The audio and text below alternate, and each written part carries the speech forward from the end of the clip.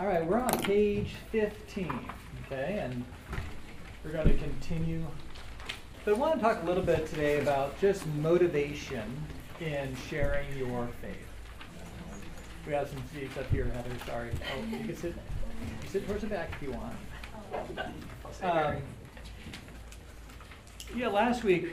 Last time we got together, we kind of talked about when we share the gospel, it's very important that we present God for who he is, right?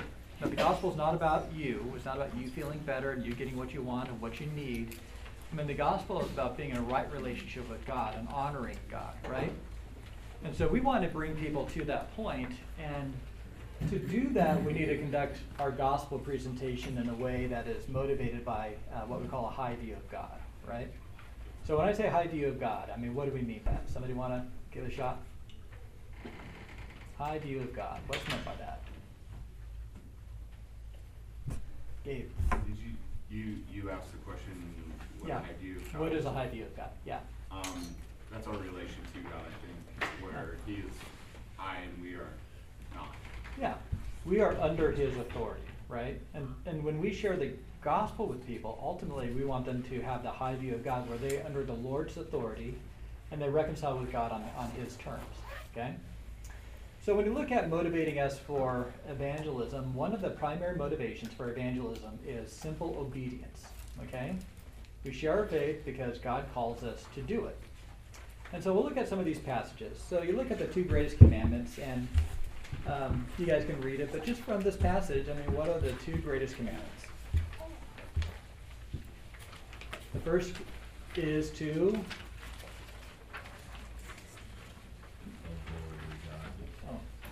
Love your God. I think, is the page off?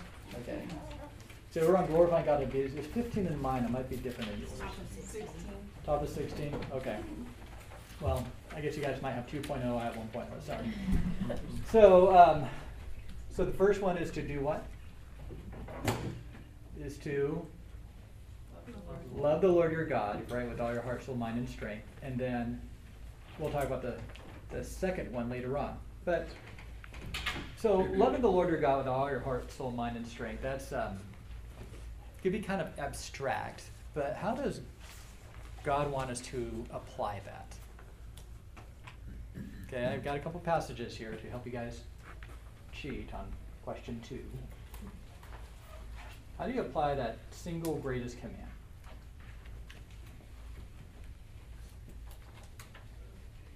Obedience. Yeah, it's obedience, right? For this is the love of God that we keep his commandments. He and his commandments are not burdensome, right? So if you love God, you'll obey his commands. Obedience is God's love language. Okay? Now, according to the following passages, what commands are included in the single greatest command? And we'll have somebody read these out loud. Who wants to read Matthew 28:18 through 20?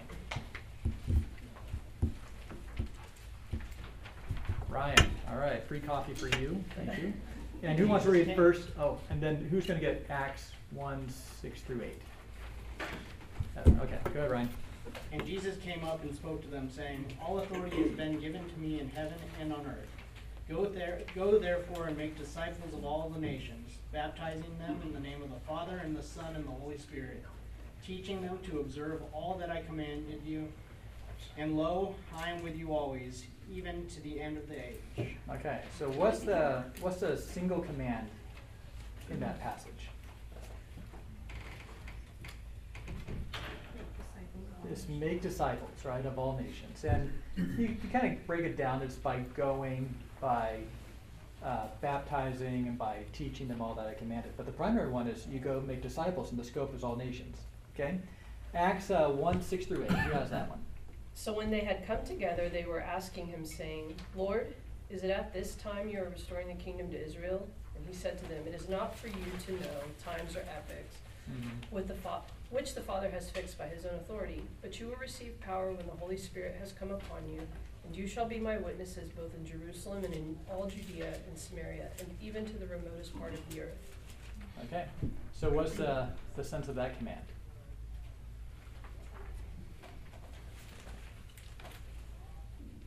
Mission. Yeah. You shall be my witnesses. Witnesses of what?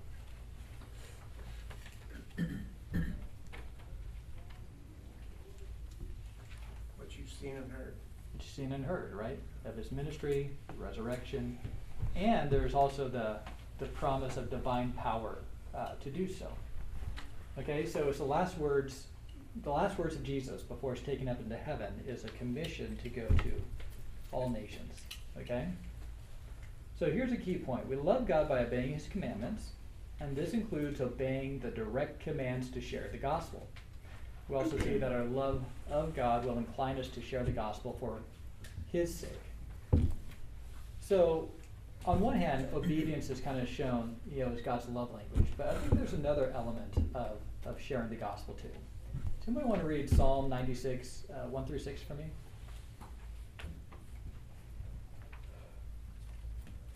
Sing to the Lord a new song. Sing to the Lord all the earth. Sing to the Lord, bless his name. Proclaim good tidings of his salvation from day to day. Mm-hmm. Tell of his glory among the nations, his wonderful deeds among all the peoples. For great is the Lord, and greatly to be praised. He is to be feared above all gods. For all the gods of the peoples are idols, but the Lord made the heavens. Splendor and majesty are before him. Strength and beauty are in his sanctuary. Yeah. So he's obviously singing to the Lord, but notice, tell of his glory among the nations.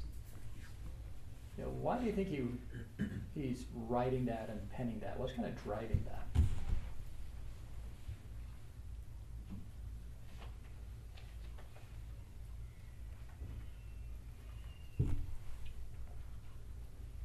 Joy or excitement. Yeah. You guys ever, you go to a restaurant that's just awesome, right? You really love it, has best ribs you've ever had in your life, or we'll say best salads you've ever had in your life. Right here in Emporia, Kansas. Okay? I'm not stereotyping here. Lots of women love ribs, lots of men love salads. But what are you going to do when you have that? What's going to be what's the natural response? Share it. Share it, right? You really, if you love this is the greatest thing ever, you'd want other people to know about it, right? So sometimes evangelism is not just cold hard obedience, but that's why, you ever notice that new Christians are some of the best evangelists? Why do you think that is? They're excited. They're excited? They still have lots of contacts who are not Christians. Yes, they still have lots of contacts, yeah. Such a newness of life. Yeah. Peace, newness of life. Uh-huh. Forgiveness that you just experienced and Yeah. want to share that. Yeah, I once was lost, but now I'm found, right? There's just a joy that comes with it. And sometimes with new Christians, you don't have to say, the Bible actually commands you to share your faith. Oh yeah, of course it does, right? But they don't need to be commanded because they have that natural affection, for the gospel. Does that make sense? And then here's another factor that kind of drives it. 2 Corinthians 5:11 and 14. Jessica, you want to read that for me? Therefore, knowing the fear of the Lord, we persuade men, but we are made manifest to God, and I hope that we are made manifest also in your consciences. For the love of Christ controls us, having concluded this, that one died for all, therefore all died. So what motivates Paul to share his faith in this passage? Fear of the Lord. Fear of the Lord. It's the fear of the Lord. The fear of the Lord, it compels him, right? So what's meant by fear of the Lord? Let's talk about what it doesn't mean, right? What are some characters of fear of the Lord that aren't necessarily true?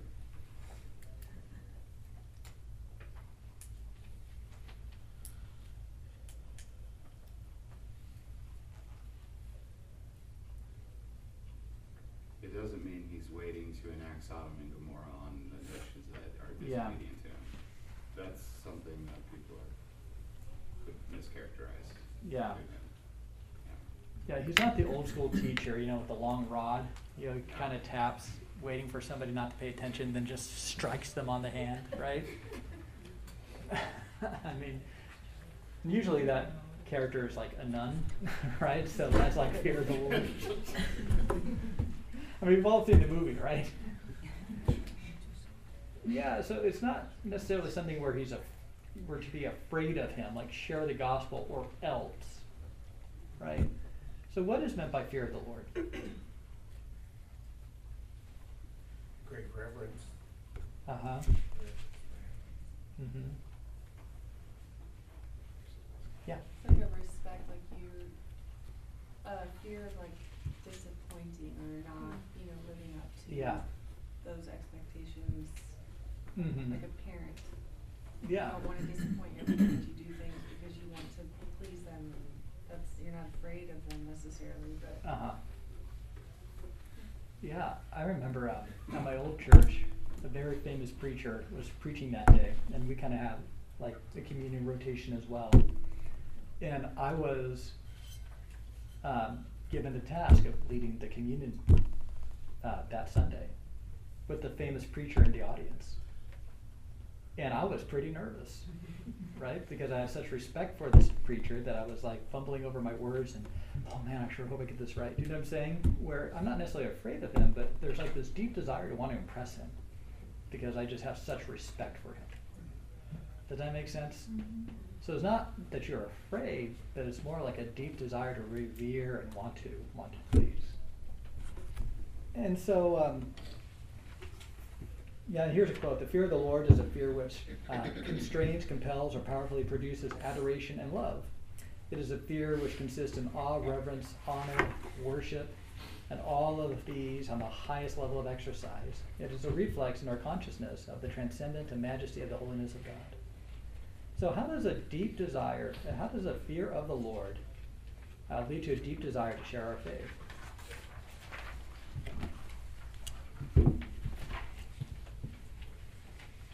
It brings you to action, Okay. so it's not sit back and hope it happens. But if you fear the Lord, it brings you to obey Him and go to action of doing it. Mm-hmm. Yeah. That's good. There's multiple answers to this, by the way. So if somebody has a real fear of the Lord, truly manifests in their life, why would that lead to just kind of like a desire and drive to share their faith?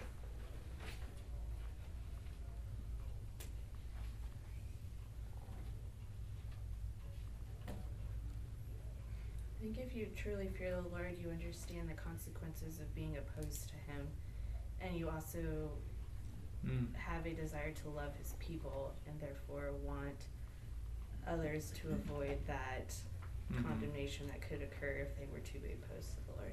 Yeah, I like that. You're almost afraid for people. Yeah.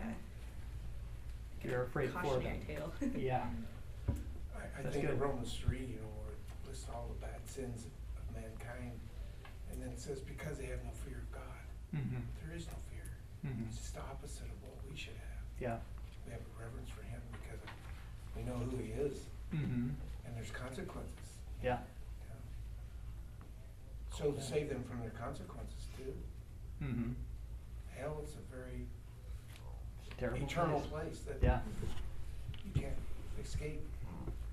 Yeah, there's kind of an irony where those who fear God don't need to be afraid of God, and those who don't fear God should be afraid of Him.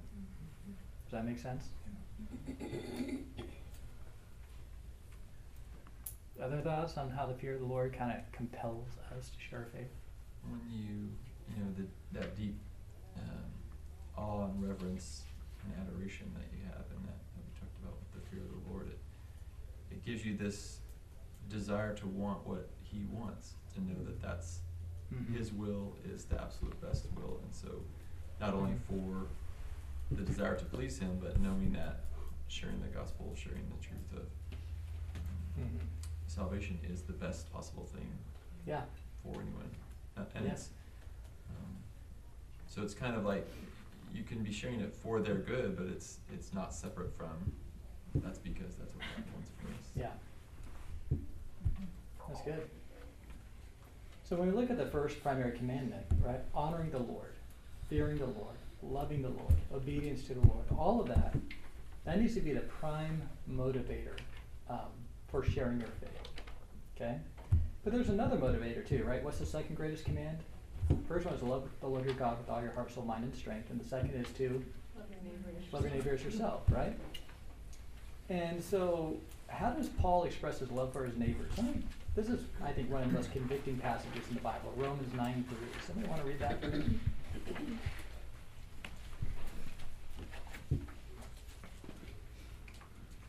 For I could wish that I myself were accursed, separated from Christ for the sake of my brethren, my kinsmen according to the flesh. Okay, so what's Paul saying there? I'd give up my salvation to have the Jews saved. Yeah. His kinsmen. Yeah. And how are the Jews treating Paul? Not great. Beating great. the snot out of him from town to town. Yeah. I mean, they were terrible to him. And yet here he says, and what's interesting is the build-up is he says, God is my witness. He basically like takes an extra oath because the statement is so unbelievable. Because I'd be willing to go to hell for these people. Right? I mean, how did the knowledge of Israel's fate affect Jesus in Luke 19:41? Somebody want to read that for me? When he approached Jerusalem, he saw the city and wept over it. Okay.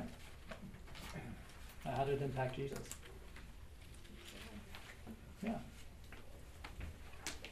Yeah, so there is a sense where, right, people need the Lord, right? And I would say that probably one of the easiest ways to motivate people, right? Do you guys remember that Steve Green song? Well, none of you younger people, but people need the Lord, right? And it's kind of a, well, think early 80s. You'd probably find it hokey now, but when they're showing it at a conference and you have all these starving people in Africa, people who are diseased and sick and they're playing it, people need the Lord. I mean, you're just kind of losing it, thinking about the fate of all these unsaved people, right? I don't know what the equivalent would be now, but that's a really easy way to kind of motivate people, right? But why does that motivation need to be secondary to the primary motivation of honoring the Lord?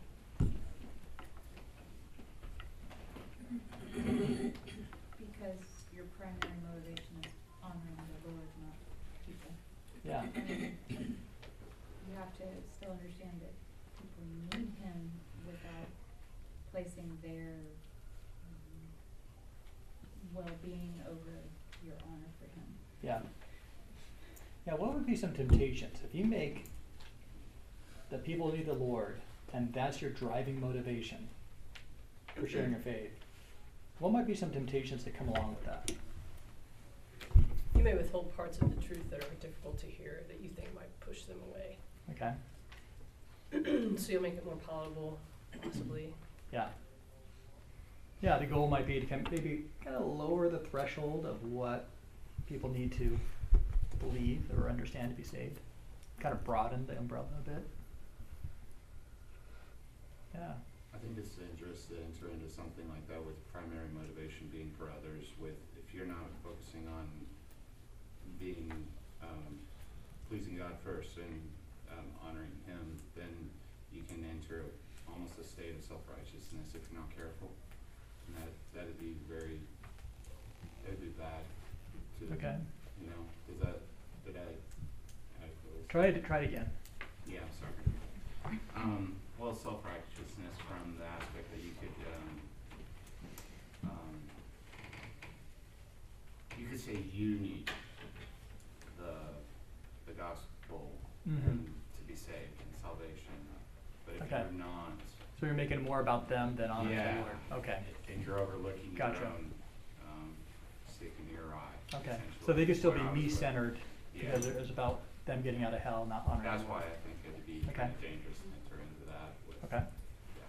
That's good. To kind of piggyback on that, you could also start to think that other people's salvation is dependent on you, Yeah.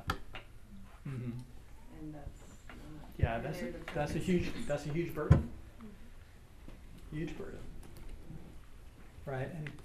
And what I've found is the people need the Lord technique is true, but if it's not balanced with the other part, it leads to kind of a short-term ministry that could lead to burnout. Because I think ultimately what it does is it will morph the way you share the gospel, and this will come out when we talk about the goal of the gospel presentation, okay? And so, let me go ahead and, we'll go to 2 Corinthians 2, chapter 2, 14 through 17, okay? And I got the passage here. Someone want to read this passage? Aiden, can you get this? 2, 14 through 17? But thanks be to God, who always leads us in triumph in Christ, and manifests us through the sweet aroma of the knowledge of him in every place. For we are a fragrance of Christ to God among those who are being saved, and among those who are perishing. To the one, an aroma of death to death, and to the other, an aroma of life to life. And who is adequate for these things? For we are not like many peddling the word of God, but as from sincerity. But as from God, we speak in Christ in the sight of God. Okay. So it's kind of talking about two realities, right? There's kind of a contrast here.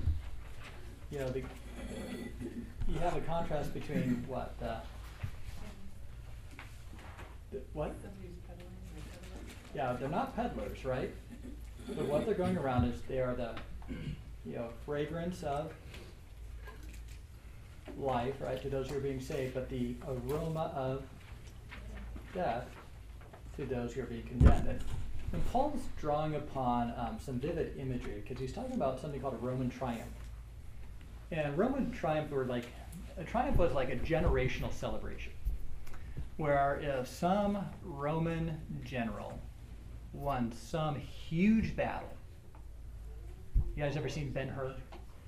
Right, the admiral wins this huge sea battle. Well, that person would get a triumph. And so what they would do is they'd have a parade in the middle of Rome.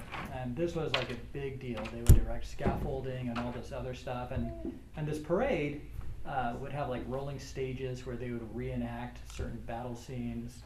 They would parade the prisoners, they would parade the captive king, and they would parade the general. And they would throw all this incense in the air, there'd be flowers in the air. And so there's quite a contrast, right? Where if you are a captive and you smell that fragrance, right? What are you anticipating? Right, when they're done with the parade, they're going to be done with you, right? You're being condemned. But for somebody who is a victor, right, who's on the right side, for even the audience celebrating the glory of Rome, when they smell that flower and that incense, what are they thinking? Right, it's victory. And so he kind of likens the gospel to this aroma that when it goes out, for some people, it reminds them of their condemnation. It's the smell of death. And for other people, it's the fragrance of life. Okay, so same message, same scent, two different responses, and two different ways of interpreting the smell. Okay?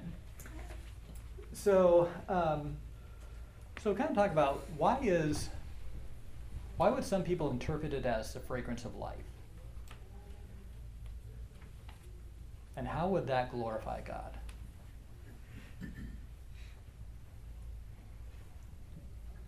Yeah, the fragrance of life, people who see it, what are they in the process of becoming? I guess I'll answer. I guess being saved. Being saved, thank you, right? So how does seeing people get saved glorify God? Why is that a glorious conclusion to a gospel presentation? How does the... Well, he's won a worshiper. Yeah. Who was previously an opponent. Mm-hmm. Yeah, somebody's been redeemed. There's going to be another soul in heaven who's going to worship God forever, right? It's a demonstration of renewing, redeeming power of God, right? It shows that Christ did not die for nothing, right? So I think we can go down the list. Like, it's really easy to see the salvation of souls as an easy way of glorifying God, right? But when somebody responds like it's the smell of death, how can that glorify God? When somebody rejects the gospel and says, stop talking to me about this, how is God glorified in that gospel conversation? You think, Cole? Well, you're kind of going from a complete disbelief of God to a fear, I would say, almost. Transitioning, because at least the thought's in your head now. Okay. Of what this could lead to. And so Yeah. instead of just oblivious, Mhm. it's going towards avoidance, Okay, avoidance, right. which you can bring Okay. around. So there's a possibility that they might come back around and get saved, but let's say the person never does. You share the gospel with somebody who will never, who rejects it, I don't want to hear about it, and then they die shortly thereafter. God still glorified in the obedience of the person who shared it. Okay? So God's glorified in the obedience. Yeah, what else? When that person meets him in their final judgment, they won't be able, not that they would have before, but Yeah. they will not be able to deny the truth. Yeah. And they will say, wow, I was presented this and I denied it. And Yeah, magnifies God's justice. I mean, I think one of the biggest accusations against God is that he is unjust in judging people who never had a chance, right? Or they were good people, or they would have Mhm. if only. And it takes away that accusation. Mhm. And when you share the gospel with someone and you see that response, there's now no doubt in your mind Yeah. that they are indeed judged for their sin, Yeah. not because they didn't have a chance. Yeah. So it justifies God. Yeah. Justifies God. It also just shows his great grace being poured out. Talks about his common grace that he pours out when the sun rises and the rain falls. And Mhm. this person never repented, but he still, through you, shared the message of gospel and the hope of salvation. Mhm. And they spit in God's face and rejected him, Yeah. just as they did to Jesus. Yeah. And Yeah. And you have to keep in mind, broad is the road that leads to destruction. Narrow is the road that leads to life. I mean, our expected haul is going to be, there'll be more people who will reject the gospel than accept it. That's just the biblical odds, right? Ultimately, so here's another question. Who's more effective? The missionary who faithfully presented the gospel for 30 years and has seen thousands come to Christ through the ministry? Or a missionary who faithfully presented the gospel for 30 years and has only seen 5 converts? I'll say he ministers in Turkey or Spain. Who's more effective?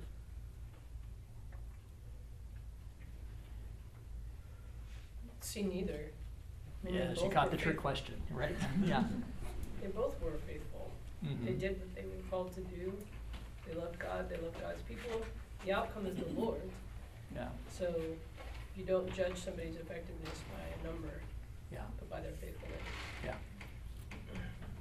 In some ways, you can make a case that a missionary who labored for 30 years with Yeah. only 5 converts, that takes a special kind of perseverance. Yeah.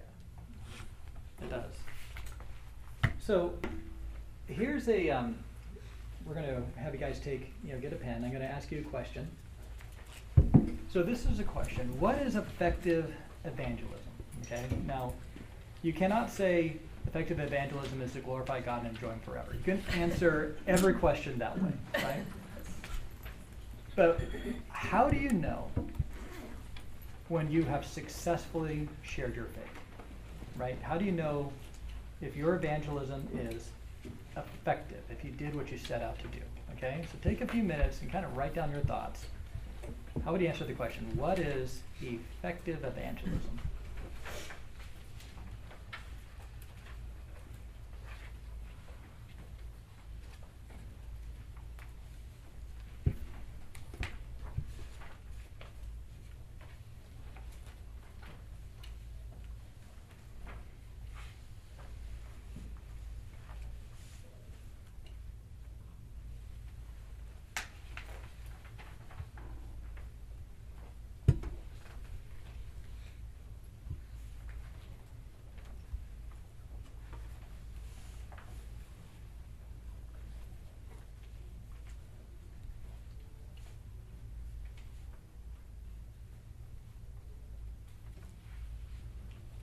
feel like I need to play some Jeopardy music.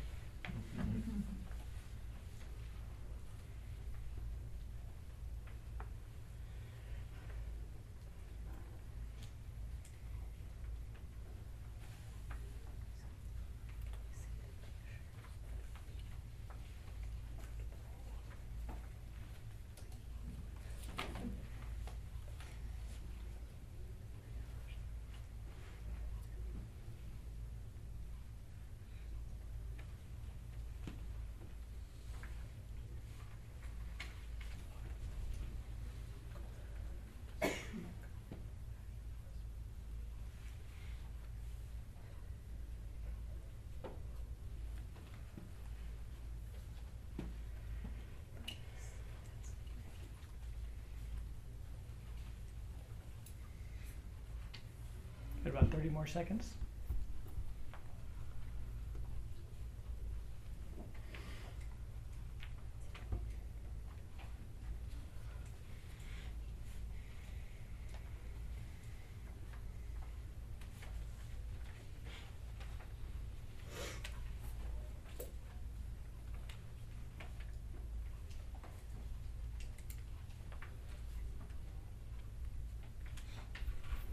All right, anybody want to give it a shot?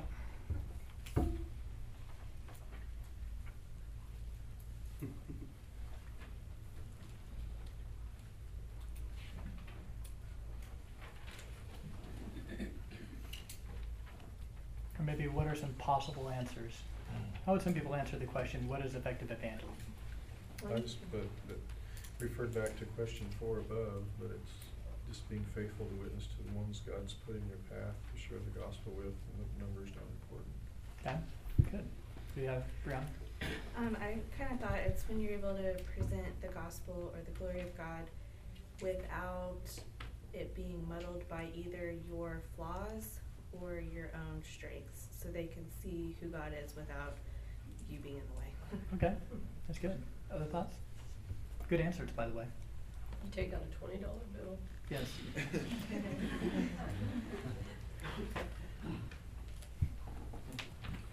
think it kind of asks a question and then answers an affirmative. Does it accurately portray who Jesus is and what he did? And you can say yes. Got to it. that. Will, what do you have? I just wrote, when God opens a door prompted by the Holy Spirit, we're able to clearly and concisely present the true gospel in sincere humility and love for that person, not allowing for the fear of man to hinder, but the fear of God to motivate.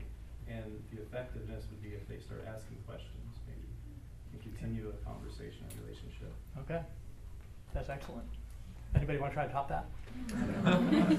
We're not, you know, can you talk? No, not that you can top. No, I thought that was great. That's great. Great answer. I think the only thing I would add is that you want to get to the point where the other person knows what they need to do. Yeah. To either accept or reject. Yeah. Yeah, this is what I have down, is sharing the gospel in such a way that the hearer can accept or reject it. Right, so they you bring them to a point where this is what I need to do, because it's been clear. Now, what's absent from that definition? What would most people say is effective evangelism? Accept prayer. Have to accept. Have to accept, right?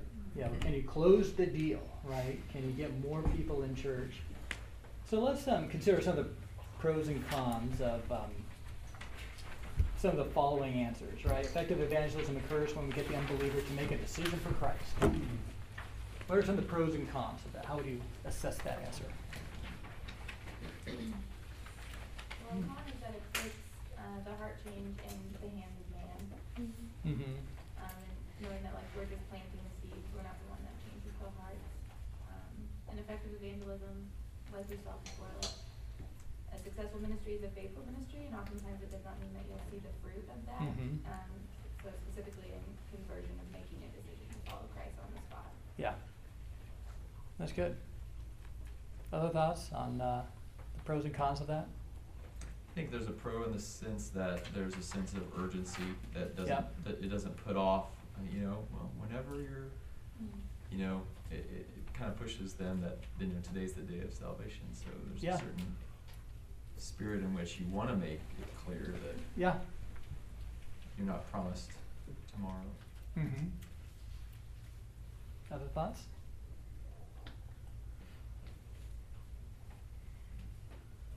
I see it, that if it is the goal to get them to pray the prayer, you might lead them through that and give them false assurance Mhm. that they really truly want it. Well, yes. Converted. As a young believer, I would just say, okay, just pray this prayer. Just wanted to close the deal. And it was almost like for my sake, right? So that I felt better about where they were, as opposed to their sake, as far as really, did they really understand it? So. And Jesus, when he had really successful times, and he had lots of crowds following him, then he would turn around and be like, you guys haven't counted the cost yet. Yeah. Go back home, then he would say something like, eat my flesh and drink my blood to chase a bunch of them away. Yeah. So, Jesus purged his followers quite a bit. Yeah. It's pretty interesting. Yeah. Other thoughts on this? And I think it is true. You want to bring people to a point of decision or conversion. Do you know what I'm saying? Where, just kind of throw it out there and hope they get it.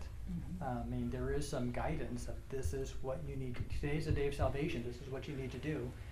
And, wanting someone to get saved, we can all agree is like a great thing, right? That's a great thing. We should desire that everybody we share with would convert, right? That would be our hope. And I think there is something to be said where of all the people I could be talking to right now, it's this person in front of me. The Lord has a purpose for this. Maybe this is the day of salvation. Do you know what I'm saying? Like Paul talks about knowing the fear of the Lord, we persuade men, right? He obviously is trying to persuade them to do what? To be saved, right? So there's a noble purpose in wanting people to be saved. It's just when we talk about the ultimate purpose, you have to be careful. How about effective evangelism happens when unbelievers realize that only Christ can meet their deepest needs?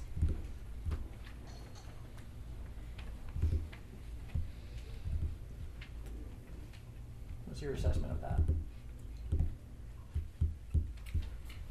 I think it could be a pro if you rightly define what their deepest need is. Okay, yeah. If their deepest need is to be saved, Mm-hmm. then yes. But if it's emotional needs and financial needs, Mm-hmm. then it's me-centered and. Yeah. Okay. How about this? Effective evangelism occurs when the Word of God is shared. Therefore, you spew forth as many Bible verses as they can, or they entrust the Holy Spirit to piece it together. Or you, I've been told about Jesus today, and then in 1 minute, you kind of give a quick gospel presentation, and then you think, I share the gospel. What do you think about that? You just got to get the gospel out there and let the Holy Spirit work. There's no depth. Okay. It's not useful if they can't understand it. Like if you're Yeah. just throwing whatever at them and hoping something sticks, it's not Mhm. useful. Yeah. Darla, were you going to say something? Oh, no, I'm just listening. Okay. Thanks. Other thoughts on that? I think sometimes there's a balance. So I think if you have a method to how you share the gospel, it's important, but obviously you use the few, so I wouldn't do that. But Yeah. sometimes on college campuses, you only have 45 seconds to talk Yeah. to a student about the Right. class. And so Mhm. if you're, I can't share the gospel unless I have 20 minutes to sit down and talk to this person. Yeah. You won't share the gospel very much. And so Yeah. I think there's a balance between that of being Mhm. able to share the gospel effectively, quickly, Yeah. and not, Yeah. If you're on an airplane and you see the engine's on fire, you might want to speed it up. Yeah.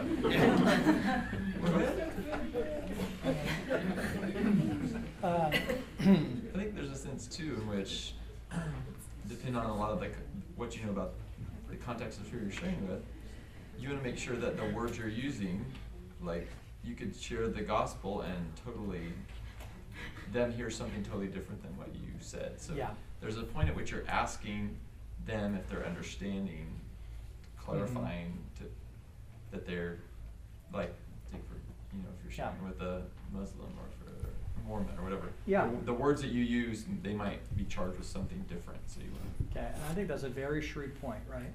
I mean, so what does God mean to a Muslim? Not Jesus. Not Jesus, right? Or what would God mean to a Mormon? My future. Yeah.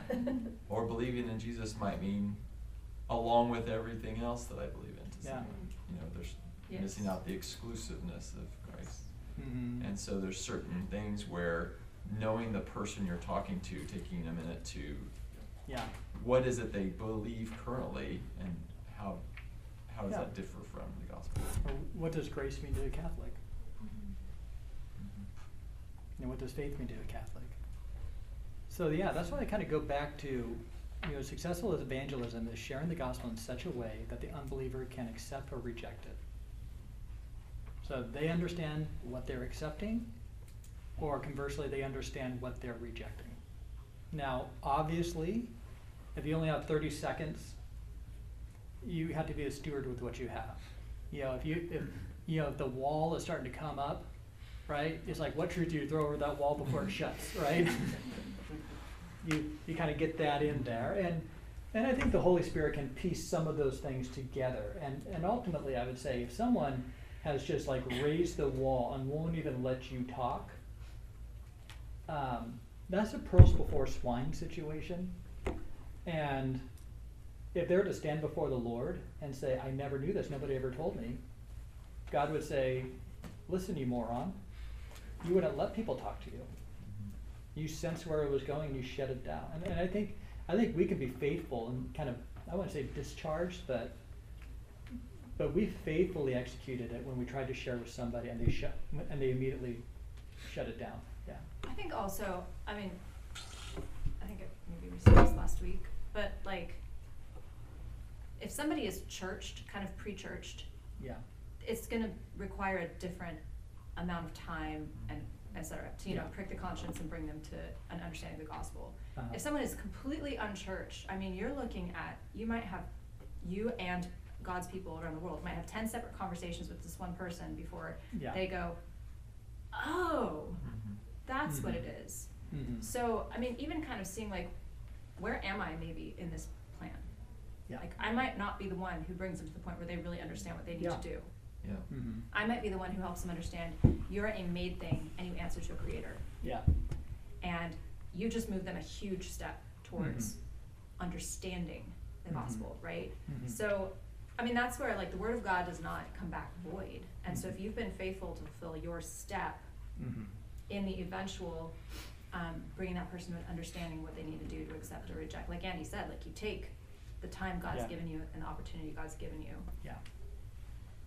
Yeah, and the Lord can use that. And I just say that, like, a lot of times we think, I wasn't a faithful watchman because I didn't get the entire gospel in there. And I've somehow failed in my duty. Right.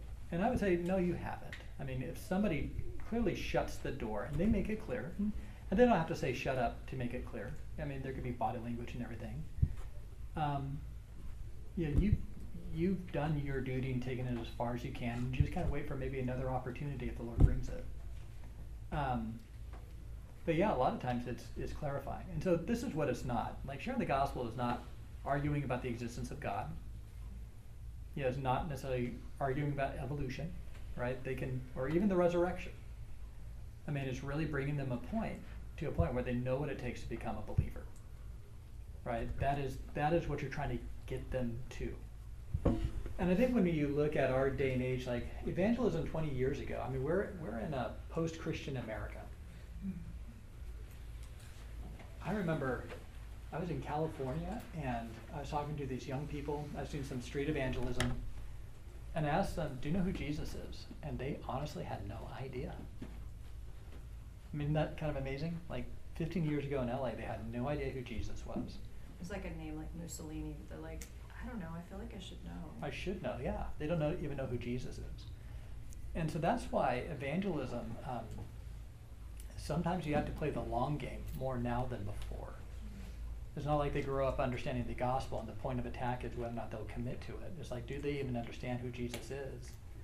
And so that's one of the reasons why if I get a chance, I try to take people through something called an investigative Bible study, which is 8 lessons that slowly kind of goes through the entire gospel with people, so that at the end they can put all the pieces together. Right? Go ahead. I think one other thing I would add too is that we talk about the context, is that if it's someone that you think or are likely to have regular contact with, you can be much more strategic with how much and what you share and how you talk about it and revisiting, versus if it's a person that you may only see one time. And even if it's that one time, like Becky said, you're just a particular link in a long chain of people that God could use. Yeah, so there's a sense where I think the community is a very important witness for evangelism now. And you can kind of get a few things in. But when you're in a post-Christian culture, I think it is possible. And I've known people, John Glass, who spoke at the Ascend Camp 2 years ago, was like traveling hippie. And some street evangelist in Delhi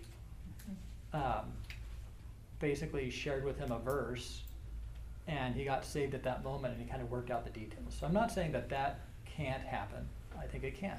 I've had some opportunities where some of the street preaching that I did has led to like real genuine fruit. But I think in general, I think the normative pattern that we should expect is kind of an enduring relationship. And so I don't think, our church is not necessarily designed for unbelievers. But if an unbeliever comes to church and they're willing to kind of endure it, they might not understand the preaching or the singing or anything. All they know is they really like these people and there's something different about them. And often that can bring them to a point where they're really willing to sit down and do the investigation and kind of make that commitment. Does that make sense? So I think since we've been here, that's been more of the way that evangelism has happened. But by all means, if you're going down on an airplane or you have like a 5-minute window, you take it, you talk to them. But I think you just try to keep in mind you want to have an ongoing conversation with these people until they shut it down.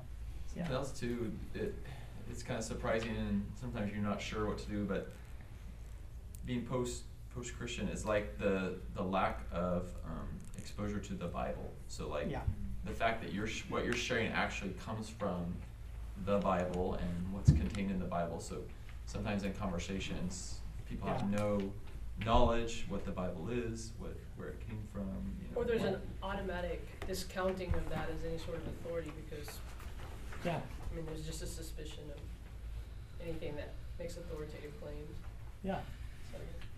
So imagine, again, I'm going to just read a list of terms here, okay? Now, I want you to, like Becky and I, we did a date a couple Friday nights ago, and then we got excellent gelato at the Sweet Granado, by the way. So there's my evangelistic push. It was awesome.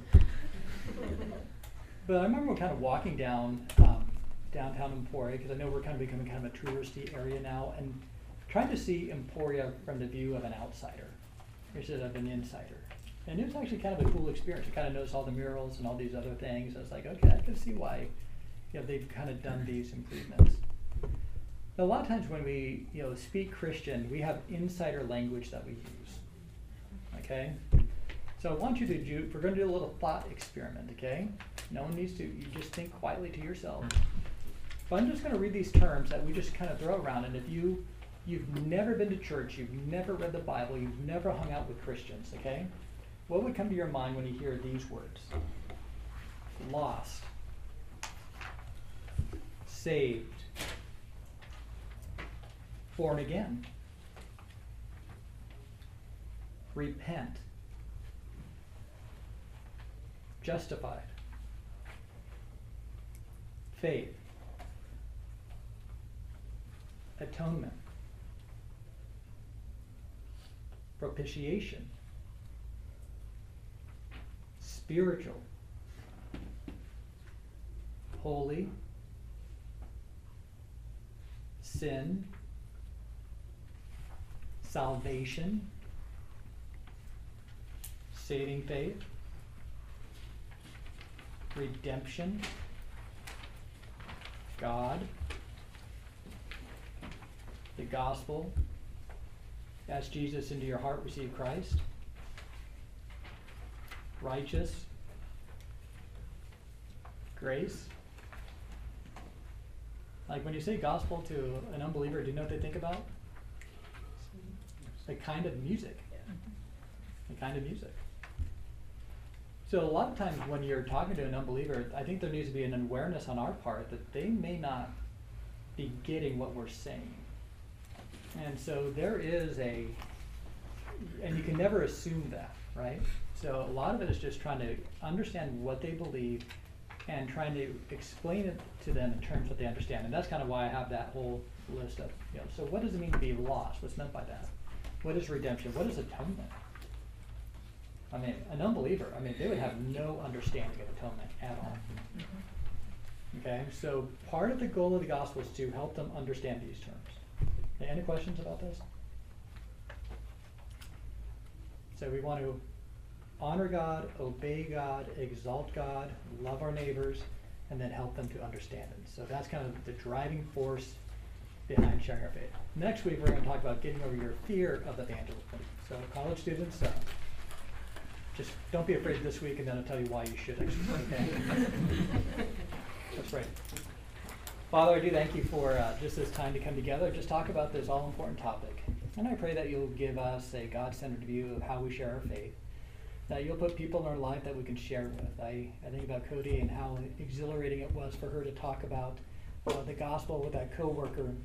I think about the young people who will have opportunities to testify about the hope within them. And I pray that our church will just really be passionate about sharing our faith, that will be shrewd. And Father, it would just be awesome if you just brought some people into our lives who would come to Christ and be changed and transformed. We pray this in Christ's name. Amen.